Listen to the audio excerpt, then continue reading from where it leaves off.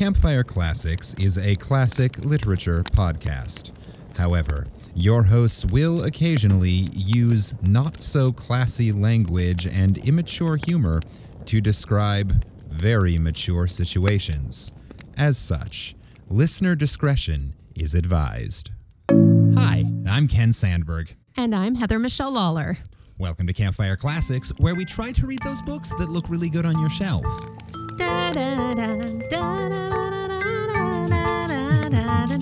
Is that a Buddy Holly song?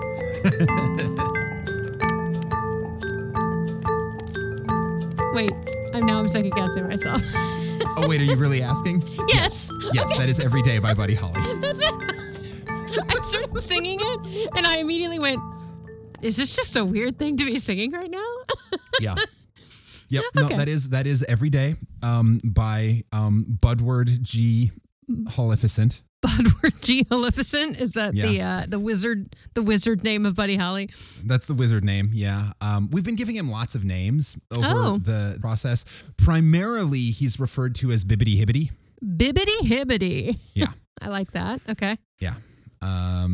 Bubby Hollowitz. Bubby So that's his Jewish name. Yeah. That's when he goes to audition for Fiddler on the Roof and wants to get cast. So he gives himself a Jewish-y sounding name. Yeah. Yeah. Something like that. It's either that or it's the Buddy Kosher. He's like he's the kosher version of Buddy Holly. He's the one that you can bring to Seder. And I would say that I'm pretty sure Buddy Holly is the kosher version of Buddy Holly. I mean, now I might learn something when I come see your show, but as far as I remember from when I saw the show when I was 9 in London, he's a pretty family-friendly fella. Certainly the version that you get in this play is pretty family-friendly, and we have been explicitly told that in our sort of background improvisations, the stuff that we say, we're not allowed to curse. Yes. We're not allowed to say God. We're not allowed to say we're not allowed to reference religion in any way. Because you're in Mormon country. So all of the goddammits have been stricken from the show. Oh, there's goddammits in the show. Did you say those in the other versions? Yeah. Oh. Yeah, but there's it's because you're in Mormon country. It happens. There's a line where someone says something about god awful piece of garbage. Not allowed to say god awful. That's cut. It is now the most skillet licking terrible. Wowza. Which I think actually sounds way more explicit. What is skillet licking? I don't know, but it sounds dirty. It does sound really dirty. Well, that was so you're doing the version that, the only thing we had to change in Footloose for the cruise was the fuck, which is in literally the first scene of the play. And Ren is supposed to say, where the fuck is Beaumont? Which really establishes his character. But instead we had to say, where the hell is Beaumont? And just not the same. Yeah. But you gotta keep those conservative money people happy because they're willing to destroy the country and everybody around them, but God forbid you use the word God or fuck. Skillet liquor forbid. Skillet liquor forbid. Skillet liquor forbid that you use the words G-O-D or F-U-C-K. See you next Tuesday, motherfuckers. So, hey there, listeners. Welcome to Theater Watch, where we discuss censorship in family-friendly theater. Or censorship in general, I guess. But, yeah. But, yes. What do you think sounds dirtier? God awful or skillet licking? Which do you find more offensive? Please write in and tell us. Or better yet, here we go. Listener competition. What is the most sort of offensive sounding phrase you can think of that isn't actually offensive? Oh, that's good. Okay. Right? Skillet licking. It sounds offensive. It sounds dirty. It sounds kind of sexual, but it's not. Yeah. It's just something that I do after I make pancakes. You lick the skillet? Doesn't that hurt? Well, I wait for it to cool down first. Damn, baby. I'm not an idiot. I'm an idiot, but I like Not that kind of idiot. Yeah. not that kind of idiot. I stuck my tongue to a frozen flagpole when I was a child. Of course and I you have did, been because you very lived in caref- Minnesota. Well, yeah. If you And it didn't wasn't- do it that at actually- some point, like, And it wasn't a frozen flagpole. I had heard as a kid that you're not supposed to stick your tongue on frozen metal, on cold metal, but I didn't know why. Nobody explained to me what would happen. And so I'm sitting on the bus and the metal window frame is frozen. And I'm like, I wonder what'll happen if, oh, this hurts. you This are is not good. the child from A Christmas Story. Okay, cool. And I tried breathing on it really heavy to like melt the ice, but that didn't work. Eventually I just pulled my tongue off and I lost a couple of chunks of skin off the tip of my tongue. Yeah. I'm Yeah. not gonna It hurt. lie. It was bad. I'm not going to lie. So I never lived in a frozen climate until well after I was of the knowledge of what happens, because we moved to Iowa when I was 14. Right. So I knew what would happen, but every time I see frozen metal, I do have the like little bit of an urge to pull the Christmas Story. I'm going to be like, what's that feel like? How could you What's not? it like? And like, it is beyond every like rational thought in my mind, but I still want to do it. So what you do, if you really need to know what it feels like, what you do is you plan ahead and you go out with a cup of like hot coffee. Okay. Because then And you pour stick your that on tongue it. and then you pour it down in front of you and it'll melt all the ice. I feel like that would also hurt in its own way. Well, yeah. Because you're also pouring hot coffee on your mouth and your face. And you're like, You're only pouring it on your face if you have really terrible aim. well, I mean, you are stuck to the flagpole. I'm imagining you're trying to like self pour. You're going to like have some backsplash. That's all I'm thinking. Wow. I'm just, well, let's stick around for next winter, everybody. Welcome to Campfire Classics. So what do we do? So please do message us. Yes. Shoot a message to 5050artsproduction@gmail.com or find Campfire Classics on any of the social media and tell us what is the most offensive sounding, inoffensive phrase you can think of. Extra points if it has something to do with your tongue. I'm sure a couple of them will. And while you're at it, go ahead and like and follow and subscribe and leave us a review. Give us some stars. Type up a review, even better. Yeah. Just because that helps us out.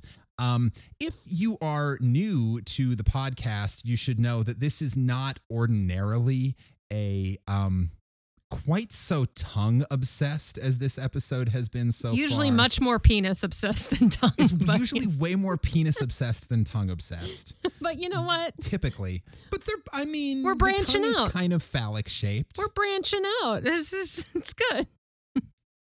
Both end up in mouths sometimes. If you're doing it right, I guess. If you're living the good life. Oh. Skilt licking, yeah. But that's not what we do here. I mean, it's kind of what we do. It's kind of what we do. I mean, what we do technically is we read some stories and we comment on them, but we also, make a lot of inappropriate jokes. Yeah, I guess it is. It is right in line. I don't know why every week I say this isn't what we do when I'm like, well, yeah, it fucking is. It actually is what we do. It's absolutely what we do. It is not the purpose of the podcast, but we ourselves absolutely do this every week. So the purpose of the podcast, for those of you who are new, and if we're doing our jobs right, every episode is somebody's first episode. What we do is we take turns reading short stories, sight unseen. We give them a cold read for you, the listener, and we just try to muscle our way through these stories that we have pulled out of public domain. We pulled them out of public domain for two reasons. One, because they're free and we can't get sued for using them. And two, because stories in public domain tend to be a little bit older and therefore have language that we'll maybe have to look up, or that maybe is a penis joke now that wasn't 170 years ago when the story was written. 170 years ago? We haven't done many of those. No, we've done a few, though. We have done a few. I was going to say, We've okay, done a well, few. now the next We've one done I a few get you from, is like- going to be real old. It's going to be like, the 1850s. I'm gonna bring in one from like Greek times next time. Yes. Yes. Have me sitting here trying to decipher ancient Greek. There you go. And it's not going to be translated because, Yep. you know. All And- you'll get is... It's like when I gave you that one story that was written in dialect. Well, it was written in Gaelic. It was written in Gaelic. I did not realize it because, again, part of what we do on here is the stories we read are sight unseen by not only the reader, but the chooser of the story, which is me this week. So I was not aware that the story was in Gaelic. And you did quite well, actually. Thank you. But no amount of drinking Guinness is going to make me able to read Gaelic. No, I'm pretty sure there's no Gaelic in this one, though our author this week is Irish. Ooh, that sounds like a good segue. Look what I did. Welcome to the fun facts portion of the episode, where Heather is going to tell us some fun facts that'll get us in the mood. In the mood for story time. To read a story. So I had an idea of where I wanted to go this week, and I changed ideas like 7 times because I kept like finding something else that I was like, oh, maybe this person, or oh, maybe this story. And then it randomly led me to this person, which we have not covered before. Okay. So I went from like 4 authors that we had covered that I wanted to cover again and found Vincent James O'Sullivan. Yeah, that sounds like a new name to me. It's new. Mr. Vincent James O'Sullivan, Vinny J, was an American-born writer, so don't confuse him if you Google him right now. There is also a Vincent O'Sullivan who is a current writer from New Zealand. That's not who we're doing. Okay. So this is the American-born writer that was born in 1868 or 1867, depending on the source. So Sure. he was born around then. There's some confusion, but he was born Yeah. in New York City. Okay. So he was a poet and a writer. He was a first-generation Irish immigrant with his father, Eugene. His father made a fortune in the coffee trade, so we love Eugene O'Sullivan. Like him. All right. Loving Give me that him. Irish coffee. Irish coffee, baby. His father also founded the Long Island College Hospital. And when his father passed away in 1892, when Vincent was about roughly, let's see, how old would he be there? In his mid-20s. He left him approximately $1 million, him and all his brothers. So there was a family inheritance. Lord. Yeah. So as a first generation Irish immigrant, doing pretty good. So Papa did all right. Papa did okay. So he was Well, taking everybody likes coffee. exactly. And everybody likes a good hospital that teaches people how to be better at being doctors. Like, So we have him to thank for Starbucks and the TV show Scrubs. Eugene O'Sullivan. Thank you, sir. So Vincent got a very good education. He was schooled in New York. And then his brother and him left to go to England to go to Catholic Oscott School, which was like a private school. And then in 1892, O'Sullivan, I'm going to use the word that I found in the wiki article because I love this word, matriculated. Sure. Studied. I just love, like, it's such a fancy, snotty word for I studied at. And he did study at Oxford, so let's be real. So he definitely matriculated. So he probably used the word matriculated. He matriculated. Have you matriculated? Oh, yes. Oh, yes, I went to I Oxford. did. But Mr. Vincent O'Sullivan was not super into it because he studied barely a term before he was like, fuck this, I'm going to go be a writer. So, Oh, Vinny J. Vinny J. O'Sullivan. He was like, bye. So Vinny J. O'Sullivan, he sounds like an actor who does a whole bunch of Guy Ritchie movies. Yeah, definitely. He's kind of like this brutish guy, or he does what's the guy that does all the like Boondock Saints and all that stuff. Like he sounds like he'd be in that kind of movie. I know. Yes. I can't even think of him right now. Troy Duffy. That's not what I'm thinking. But like I'm thinking of like Martin McDonagh type, like very like dirty, like Irish, like what's the Gangs of New York? Like he feels like he's in those all those movies and Guy Ritchie movies and stuff. Yeah. But no, he was just a humble writer. And a humble writer with $1 million in the 1890s. Wait for it. So he went off and he remained in London. He left Oxford, went to London, and began to publish poems and essays in magazines and newspapers and whatever, like most of our writers. Like most of our writers do, His first collection was published in 1896. So, and I'm also going to use the phrase that I found in the article that I did the research on because I would just love it. Like many aspiring young artists of the 90s. Okay. Now, we're talking the 1890s, y'all, remember? So I'm just like, sure. I just love that that's how it was phrased. Great. Because we all know how young artists in the 90s were. Right. But so I'm wondering, how does that sentence end? Like many young artists in the 90s, what? He was a regular at Leonard Smither's bookshop, which apparently, we have not covered this, was a very popular hangout for Yeats, Holbrook Jackson, like other writers of the time, including Oscar Wilde, who became a very good friend of Mr. O'Sullivan's. Okay. So this was like, it was like like many young artists. Like many young artists of the 90s, he liked to hang out at the Shake Shack, or what was the place in the fucking, what was in Saved by the Bell? Shake Shack? No, Shake Shack. That's like the 60s. No, I'm thinking like in like Saved by the Bell. Pit? The Peach Pit. That wasn't Saved by the Bell. That was 90210, I think. 90210 or Party of Five or one of those Pit. other ones. Yeah, like one of those places. Yeah, because like, or like think of every show in the 90s. They all hung out at like a coffee shop, like Friends. Gilmore Girls.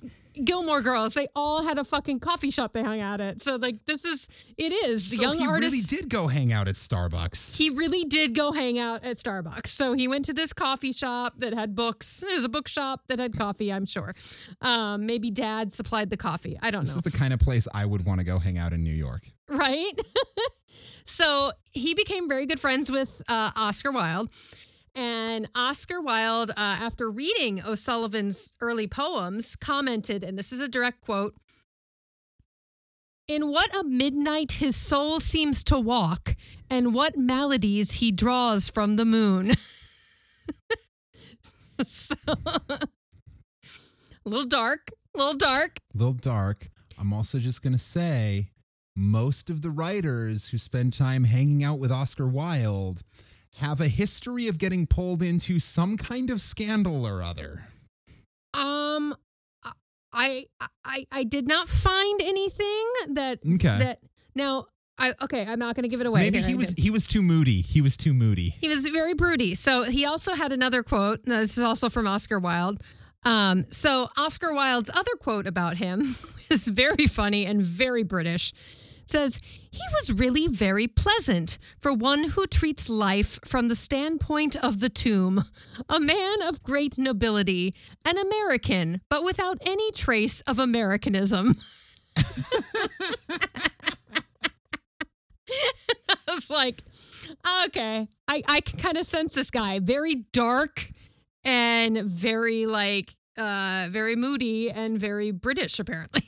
For a moody jack-off Yank, he wasn't awful. We hung out with him. He was fine. So Vincent clearly lived comfortably. He was hanging out at the bookstore and the Peach Pit and like writing his poems and his books. And he had quite a few things published. And He was doing fine until 1909 when he lost his family fortune because his brother Percy made a very mistimed gamble in the New York Coffee Exchange, which I'm guessing is like the stock exchange. Like they were like probably went public for coffee. Yeah, for sure. coffee. But yeah, so the family was ruined. He lost all of his money and remained poor for the rest of his life. So despite a lot of his friends helped him out because they knew what had happened to him. You know, it wasn't due to lack of, it wasn't like he wasn't working. Right. He just didn't fuck it up. He didn't fuck it up. His brother did. And of course, now we're starting to head into the Depression era and like all this stuff. So like, it's, you know, it's not going well. So Oscar Wilde and a couple friends like assisted him financially here and there when he hadn't sold a story in a while and whatnot. But he basically lived on like what we would consider like food stamps and like the Salvation Army, basically. So he lived in these low income housings. One of them was the Nouvelle Hotel in Paris was someplace he ended up for a while. Things went bad to worse. He continued to write, but he had a couple injuries, so he had to go to the hospital. And then he got moved to another hotel through the Salvation Army. And then, of course, the Depression hit. And then, you know, World War I had already hit. And now World War II is rolling around. So, like, I didn't cover any of this time in the next like 30 years because he was writing, he was surviving, but things weren't going great. And in 1940, he was back in the Hotel Nouvelle, which is like, he'd been bouncing around for like 35 years. 35 years in like these Salvation Army hotels. And he took ill on July 11th, 1940, and was admitted to a hospital where he died on July 26th. He was buried in a pauper's grave at the hospital's expense because like he didn't have any money. He didn't have any money and his family like was all in America still. And like, so it's actually quite hard to find information about him. I like was doing a lot of research, but I found a couple really good essays on him written by like scholars, like literature scholars. But like his Wikipedia page isn't super packed. But his stories, I found this quote that was really nice in one of the essays I was reading. Even in a collection that includes such figures as Bram Stoker, Vernon Lee, etc., O'Sullivan's prose is vivid, flowing, and capable of deathly sudden twists.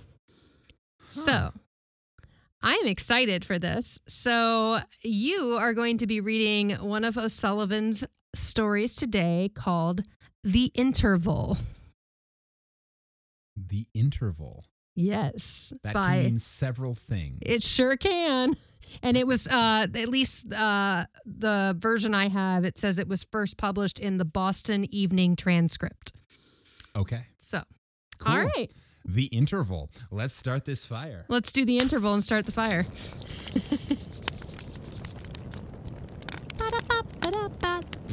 The Interval by Vinnie J. O'Sullivan. Vinnie J. O'Sullivan. From the Boston Evening Transcript. Mrs. Wilton passed through a little alley leading from one of the gates, which are around Regent's Park, and came out on the wide and quiet street. She walked along slowly, peering anxiously from side to side so as not to overlook the number. She pulled her furs closer around her. After her years in India, this London damp seemed very harsh. Still, it was not a fog today. A dense haze, gray and tinged ruddy, lay between the houses, sometimes blowing with a... Tinged ruddy sounds kind of dirty. Going back to our pre-show chat. Show me your tinged ruddy, baby. Tinged ruddy could also be I'm gonna say this and decide if I fit in later when I listen to it back. Tinged ruddy could also be what happens to a young lady's underwear the first time she experiences her. Gross. So either Either way, it sounds dirty. Either way, it's not clean. All right. It's a dense haze, gray and tinged ruddy. You're welcome. You're welcome, everybody. A dense haze, gray and tinged ruddy, lay between the houses, sometimes blowing with little wet kiss against the face. Mrs. Wilton's hair and eyelashes and her furs were powdered with tiny drops, but there was nothing in the weather to blur the sight. She could see the faces of people some distance off and read the signs on the shops. So Mrs. Wilton is standing in front of this place, wet and tinged ruddy. Okay, Yep. Cool. Great. We're in a good place. Covered in fur.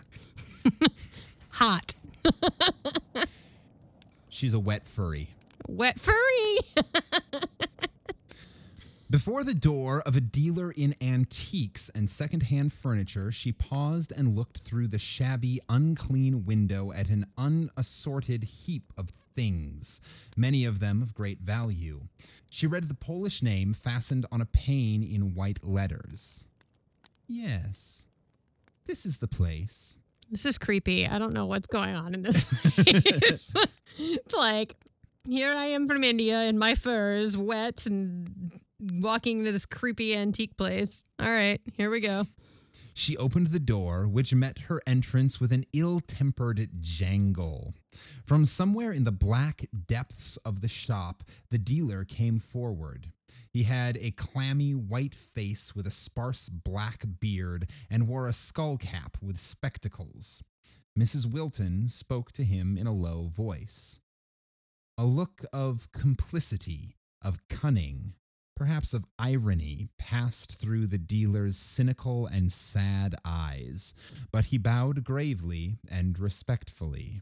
Ew, what did she say? What did she say? We don't know. We're only Oh my going to hear God. his response. Fuck. Yes, she is here, madam. Whether she will see you or not, I do not know. She is not always well. She has her moods. And then we have to be so careful. The police, not that they would touch a lady like you, but the poor alien has not much chance these days.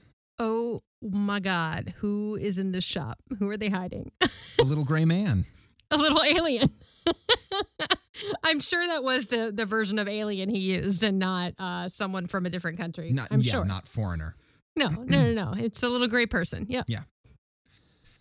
Mrs. Wilton followed him to the back of the shop where there was a winding staircase. She knocked over a few things in her passage and stooped to pick them up, but the dealer kept muttering, "It does not matter. Surely it does not matter."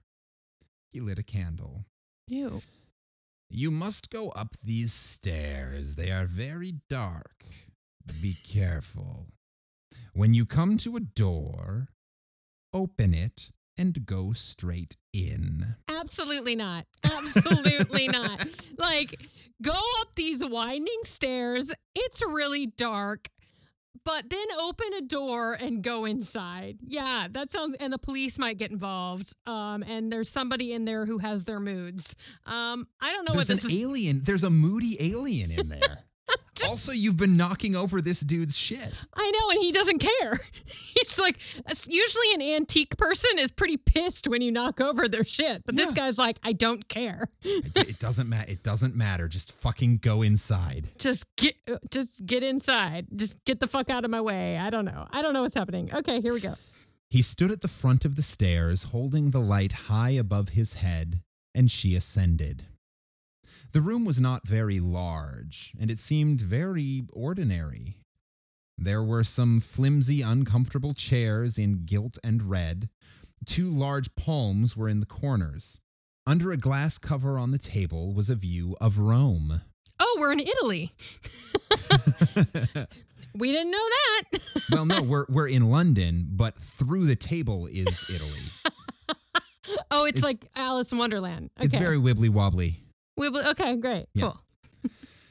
The room had not a businesslike look, thought Mrs. Wilton. There was no suggestion of the office or waiting room where people came and went all day, yet you would not say that it was a private room which was lived in. There were no books or papers about. Every chair was in the place it had been placed when the room was last swept. There was no fire, and it was very cold. I don't To the like right this of- room. Why'd we go in this room? Because the guy told her to after she asked a question that we didn't get to hear. And what did I say? I said no. You said no. She said yes. Well, Clearly, you're a chicken shit. Excuse me. I think I'm just smart. Well, we'll see I guess as we'll the story find out. progresses. I guess To we're the going to right of the find. window was a door covered with a plush curtain. Mrs. Wilton sat down near the table and watched this door. She thought it must be through it that the soothsayer would come forth. Oh no! Oh no! It's a fortune teller story. The last one of these we had did not end well. No, and it was gross. I remember that one. That was a long time ago. There was a lot of shit about raisins in it. Yeah, that's right. Let's see if She- raisins come up If again. raisins pop up, I'm going to freak the fuck out. I'm gonna be like, She laid her hands listlessly, one on top of the other, on the table. This must be the 10th seer she had consulted since Hugh had been killed. No, we just got a lot of information. Yep. She thought them over. No, this must be the 11th. She had forgotten that frightening man in Paris who said he had been a priest. Ew, Yet, creepy. of them all, it was only he who had told her anything definite. But even he could do no more than tell the past. He told of her marriage. He even had the duration right, 21 months. He told too of their time in India. At least he knew that her husband had been a soldier, and said he had been on service in the colonies. On the whole, though, he had been as unsatisfactory as the others. None of them had given her the consolation she sought. Oh, what She is did she not want looking to be for? told of the past. If Hugh was gone forever, then with him had gone all her love of living, her courage, all her better self. She wanted to be lifted out of that despair, the dazed, aimless drifting from day to day, longing at night for the morning and in the morning for the fall of night, which had been her life since his death. If somebody could assure her that it was not all over, that he was somewhere not too far away, unchanged from what he had been here, with his crisp hair and rather slow smile and lean brown face, that he saw her sometimes, that he had not forgotten her. Oh, Jesus. Whoa. Okay, so Mrs. Wilton's a little cray-cray. She's like lost her mind a little bit, and she's looking for proof of the afterlife. She's just distraught. I think she needs some counseling and not 11 soothsayers. Well, maybe this soothsayer is going to be a counselor.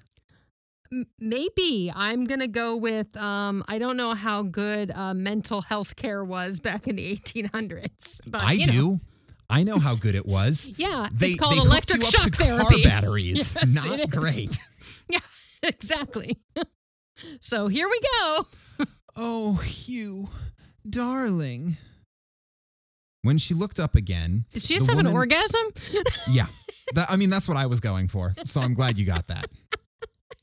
He's there. He came to her. He's. He came to her. he came to her. She came for him. You know. Yay. Oh, there is afterlife. Good. Do you believe in Life after love. I believe. Apparently, she believes in love after life. There you go. Let's find out. I want to know. When she looked up again, the woman was sitting there before her. Mrs. Wilton had not heard her come in. With her experience, wide enough now, of seers and fortune tellers of all kinds, she saw at once that this woman was different from the others. She was used to the quick appraising look, the attempts, sometimes clumsy but often cleverly disguised, to collect some fragments of information whereupon to erect a plausible vision. But this woman looked as if she took it out of herself. I hate when people stare at me to try and erect a plausible vision. Yeah, and then take their erect vision out. That's like walking into the crew bar by yourself as a woman. It's like you're just like erecting a lot of many plausible visions. And do people whip out their erect visions? You know what? I don't know what they do in their cabins. I don't know what they do in their cabins. I got in and out of there as quickly as possible when I was by myself. I think that's what they were trying to do too, is get in and out as quick as possible. Ba-da-ching. Hashtag cruise. Hashtag what? Ship life. That's what I was looking for. Not that her appearance suggested intercourse with the spiritual world more than the others had. It just keeps going. We haven't had an ejaculation yet, but I want to point out we've had someone's wet, they're erect, and now there's intercourse being spoken of. Okay, just okay. Yep. And she had an with orgasm. The spiritual world. And she had an orgasm thinking of her husband. Came. Okay, she came. Okay, we're doing good. We're doing good. All right. Although she came silently. Yes. Well, the soothsayer came silently. That's It suggested that, in fact, considerably less.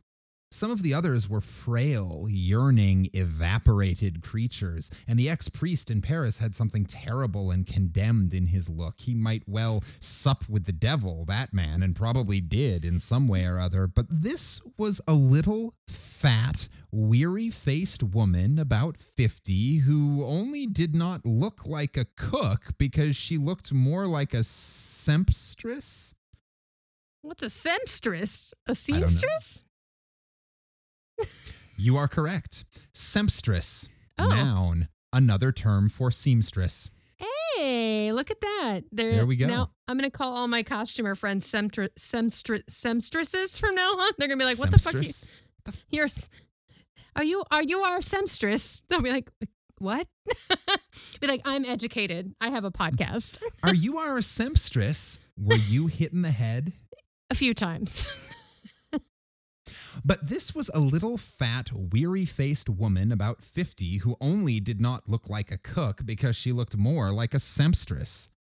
Her black dress was all covered with white threads. Mrs. Wilton looked at her with some embarrassment.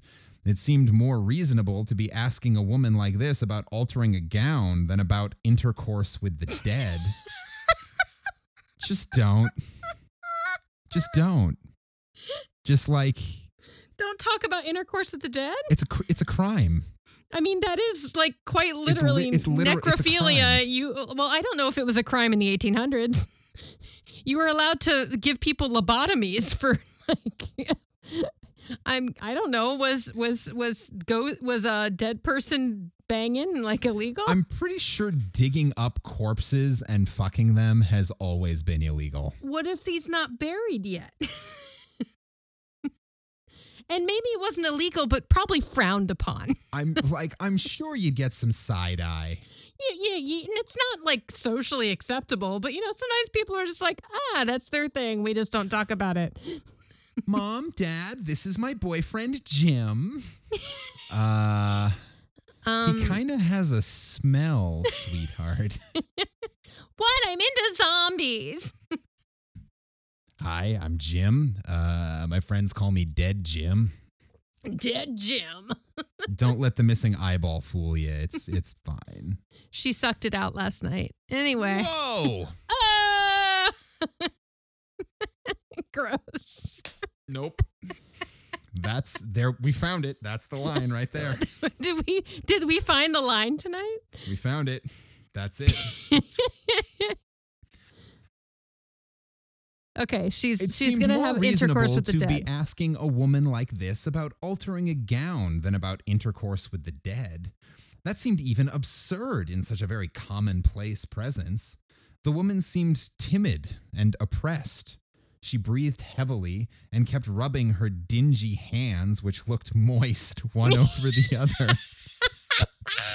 She was always wetting her lips and coughed with a little dry cough. No, I can't make this shit up. But in her, these signs of nervous exhaustion suggested overwork in a close atmosphere, bending too close over the sewing machine. Her uninterested hair, like a rat's pelt, was eked out with a false addition of another color. Some threads had got into her hair, too. Oh, it's a hard life when you're a seamstress and a soothsayer. Yeah. Pulling double duty like that, being a single mother in the 1800s, man, it's a rough time. Apparently, it makes you rub your moist stuff together. It makes you rub your moist lips together.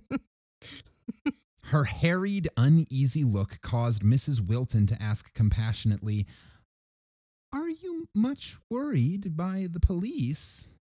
"Oh, the police. Why don't they leave us alone?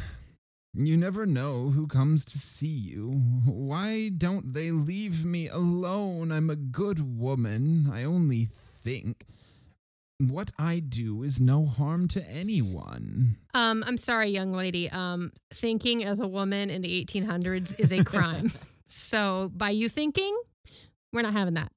Yeah, that's why they're after her. Yeah. That's definitely why they're after her. She continued in an uneven, querulous voice, always rubbing her hands together nervously.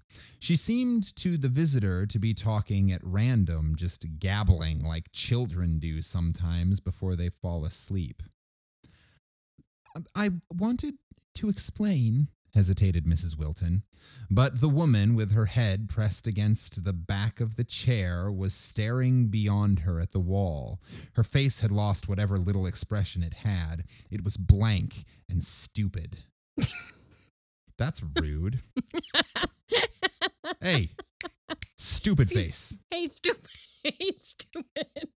Tell me about intercourse. Come on. That's what I'm Hey, paying you stupid for. face. Tell me about intercourse with my dead husband. Hey, stupid. What do you think I'm here for, huh? I'm Vinnie J. O'Sullivan. What do you think I'm here for? I'm here for intercorpse. Yeah. Boo. I did it. I won. When she spoke, it was very slowly, and her voice was guttural. "Can't you see him? It seems strange to me that you can't see him. He is so near you. He's passing his arm around your shoulders." This was a frequent gesture of Hugh's, and indeed at that moment she felt that somebody was very near her, bending over her. She was enveloped in tenderness. Only a very thin veil, she felt, prevented her from seeing. But the woman saw. She was describing Hugh minutely, even the little things like the burn on his right hand. "Is he happy? Oh, ask him, does he love me?" You don't want to know this, lady. The result was so far beyond anything she had hoped for that she was stunned. She could only stammer the first thing that came into her head. "Does he love me?" "He loves you." He won't answer, but he loves you. "He wants me to make you see him. He is disappointed, I think, because I can't.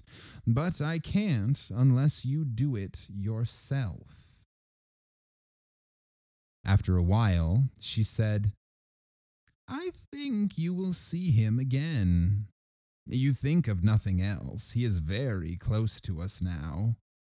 Then she collapsed and fell into a heavy sleep and lay there motionless, hardly breathing. Mrs. Wilton put some notes on the table and stole out on tiptoe. Wait, the fuck? Did Oda Mae Brown just show up? Like, this is fucking like ghost. Oh, I should have been doing a whoopee. No, you cannot do a whoopee for so many reasons, but I just had some serious like flashback energy to the movie Ghost. like Like when she's like, when the guy goes into her body and she's like, ah, and then she falls. She's like, oh my God, get out of my body. It's like, all right. Well, that was creepy. I love that she just left this woman passed out in a chair and was like, I'll just leave her some money. And like, bye. Well, that's what you're supposed to do, right? You just leave some cash on the nightstand? Leave cash on the nightstand because they explained intercourse to you, and you know, Yep. you're a real woman now. Girl, you'll be a woman soon. Wow. I don't know. All right. It got Cool. weird. Cool. Okay, so now where do we go from here? She seemed to remember that downstairs in the dark shop, the dealer with the waxen face detained her to show her some old silver and jewelry and such like, but she did not come to herself. She had no precise recollection of anything till she found herself entering a church near Portland Place. That's probably a good place to go after what you just experienced. Yeah, I don't know where I would go after that. I'd be like, It was an unlikely act in her normal moments. Why to did go she to go church. in there? Yeah, well, fuck. I mean, like, uh-oh. She acted like one walking in her sleep. The church was old and dim with high black pews. Ew. There was nobody there. Mrs. Wilton sat down in one of the pews and bent forward with her face in her hands. I don't think Mrs. Wilton's even Catholic. I think she has been possessed by a demon. Let's see where this goes. Yeah. After a few minutes, she saw that a soldier had come in noiselessly and placed himself about a half-dozen rows ahead of her. He never turned round, but presently she was struck by something familiar in the figure. First, she thought vaguely that the soldier looked like her Hugh. Then, when he put up his hand, she saw who it was. She hurried out of the pew and ran towards him. "Oh, Hugh! Hugh! Have you come back?" He looked round with a smile. He had not been killed. It was all a mistake. He was going to speak. Oh, shit. Footsteps sounded hollow in the empty church. She turned and glanced down the dim aisle. It was an old sexton or verger who approached. "I thought I heard you call," he said. "I was speaking to my husband." But Hugh was nowhere to be seen. "He was here a moment ago." She looked about in anguish. "He must have gone to the door." "There's nobody here," said the old man gently. "Only you and me. Ladies are often taken funny since the war." Rude! Fucking There was rude. one in here yesterday afternoon, said she was married in this church and her husband had promised to meet her here. Perhaps you were married here? "No," said Mrs. Wilton desolately. "I was married in India." Oh, for a second, I thought she died, in the soothsayer's room. I thought the twist was that's why she didn't know why she ended up in this place or something. Okay. So there was a twist, but that was not the twist. Okay. But that wasn't it. It may have been 2 or 3 days after that when she went into a small Italian restaurant in the Bayswater district. She often went out for her meals now. She had developed an exhausting cough, and she found that it somehow became less troublesome when she was in a public place looking at strange faces. In her flat, there were all the things that Hugh had used. The trunks and bags still had his name on them with the labels of places where they had been together. They were like stabs. In the restaurant, people came and went, many soldiers, 2 among them, just glancing at her in her corner. This day, as it chanced, she was rather late and there was nobody there. She was very tired. She nibbled at the food they brought her. She could almost have cried from tiredness and loneliness and the ache in her heart. This is sad. Yeah. Jesus. We need Then more intercourse. suddenly More he intercourse. was before her, Oh, good. sitting there opposite at the table. It was as it was in the days of their engagement when they used sometimes to lunch at restaurants. He was not in uniform. He smiled at her and urged her to eat just as he had used in those days. Aw. I met her that afternoon as she was crossing Kensington Gardens, and she told me about it. I have been with Hugh. She seemed most happy. Did he say anything? No. Well, yes, I think he did, but I could not quite hear. My head was so very tired. The next time, I did not see her for some time after that. She found, I think, that by going to places where she had once seen him, the old church, the little restaurant, she was more certain to see him again. She never saw him at home, but in the street or the park, he would often walk along beside her. Once he saved her from being run over. Oh my God. She said she actually felt his hand grabbing her arm suddenly when a car was nearly upon her. She had given me the address of the clairvoyant, and it is through that strange woman that I know, or seem to know, what followed. Oh, no. Mrs. Wilton was not exactly ill last winter, not so ill at least as to keep her to her bedroom, but she was very thin, and her great handsome eyes always seemed to be staring at some point beyond, searching. There was a look in them that seamen's eyes sometimes have when they are drawing on a coast of which they are not very certain. She lived almost in solitude. She hardly ever saw anybody except when they sought her out.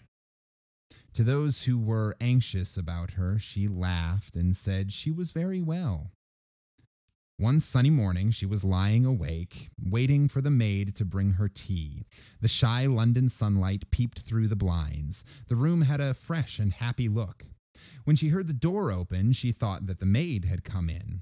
Then she saw that Hugh was standing at the foot of the bed. He was in uniform this time and looked as he had looked the day he went away. "Oh, Hugh, speak to me. Will you not say just one word?"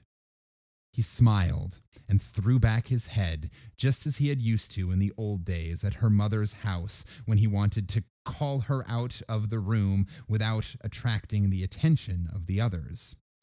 He moved towards the door, still signing to her to follow him. He picked up her slippers on his way and held them out to her as if he wanted her to put them on. She slipped out of bed hastily. It is strange that when they came to look through her things after her death, the slippers could never be found. The end. Oh my God.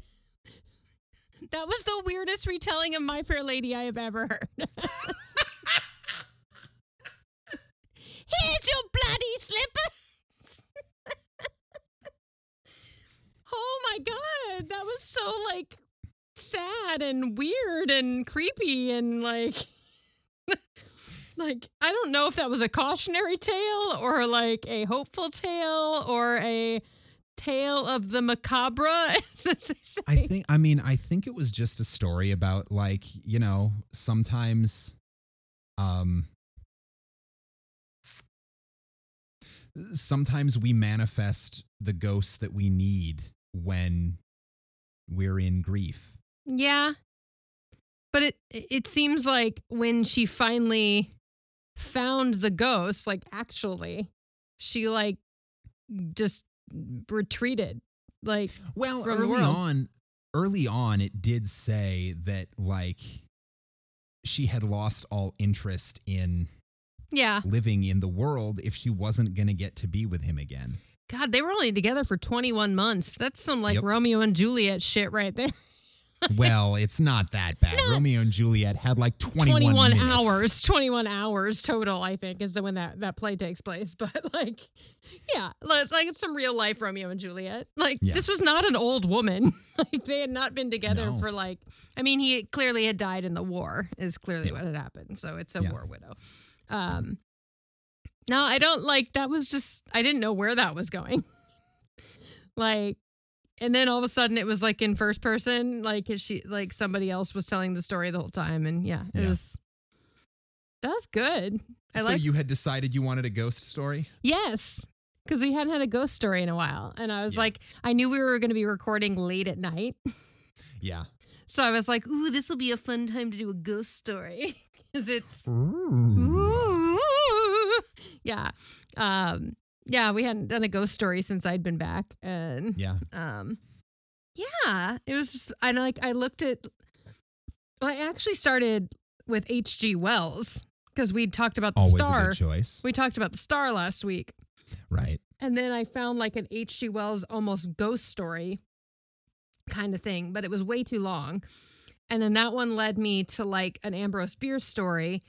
And then that led me to Sir Johnny Bangs, who I realized you and Emily had just done it wasn't just not that long ago. It was like 4 months ago. Yeah. So I was like, not that one. And then then I finally this just kind of popped up in an article with a bunch of these other people. And I was like, who's this person? I don't know this person. How fun. Yeah. Yeah. Yeah. And he's friends with Oscar Wilde, so cool. Yeah. Oscar Wilde liked him. He can't be all bad. Can't be all that bad, Yeah. Oscar Wilde was cool with him. I like this. I like the style. It was very ooh. But also very touching, but without being smack you in the face because they kept saying intercourse. So it's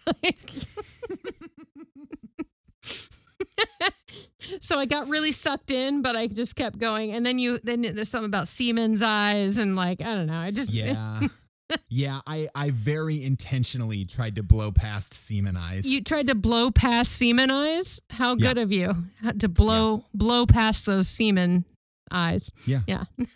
Yeah. You just have to keep going. You just gotta keep blowing. Just keep on going. Just blow right through. Blow right through those semen. Yeah. Yep. We're a classy bunch here at Campfire Classics.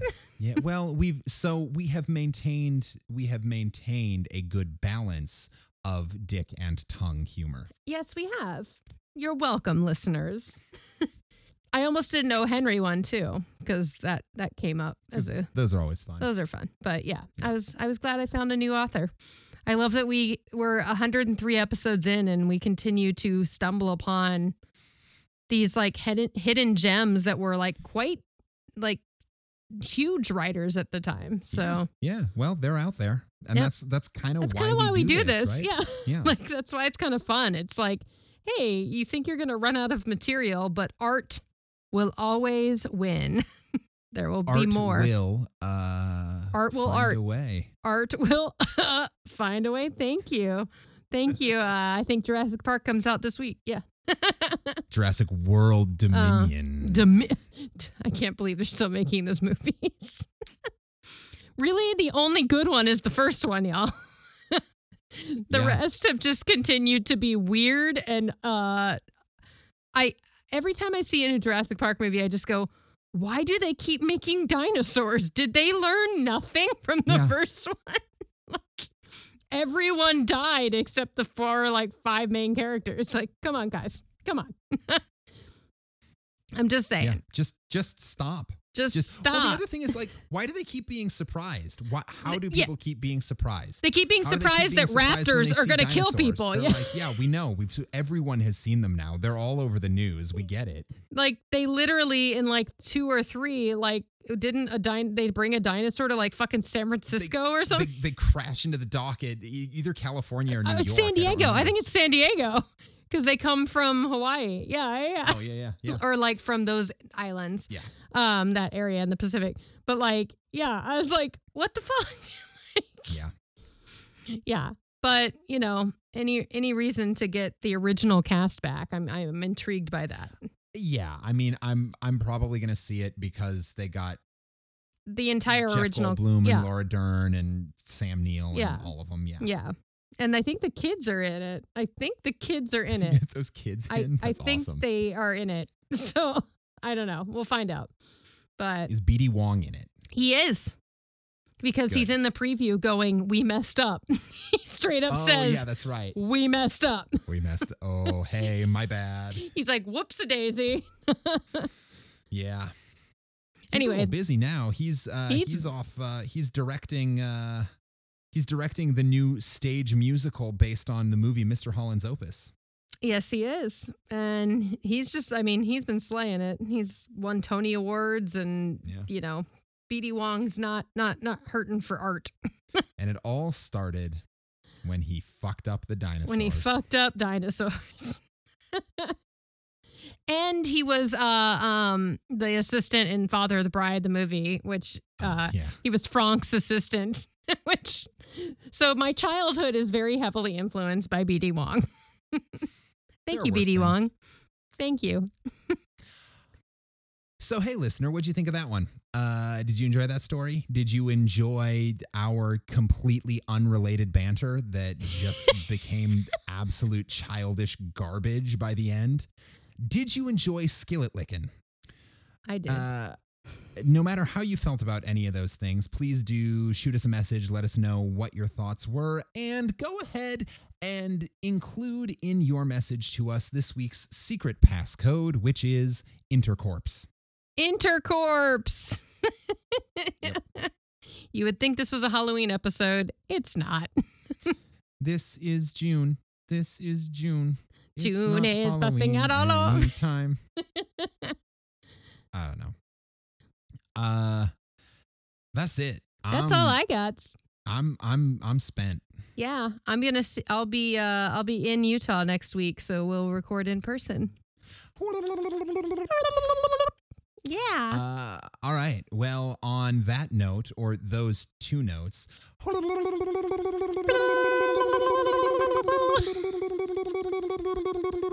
This has been Campfire Classics, where we try to read those books that look really good on your shelf.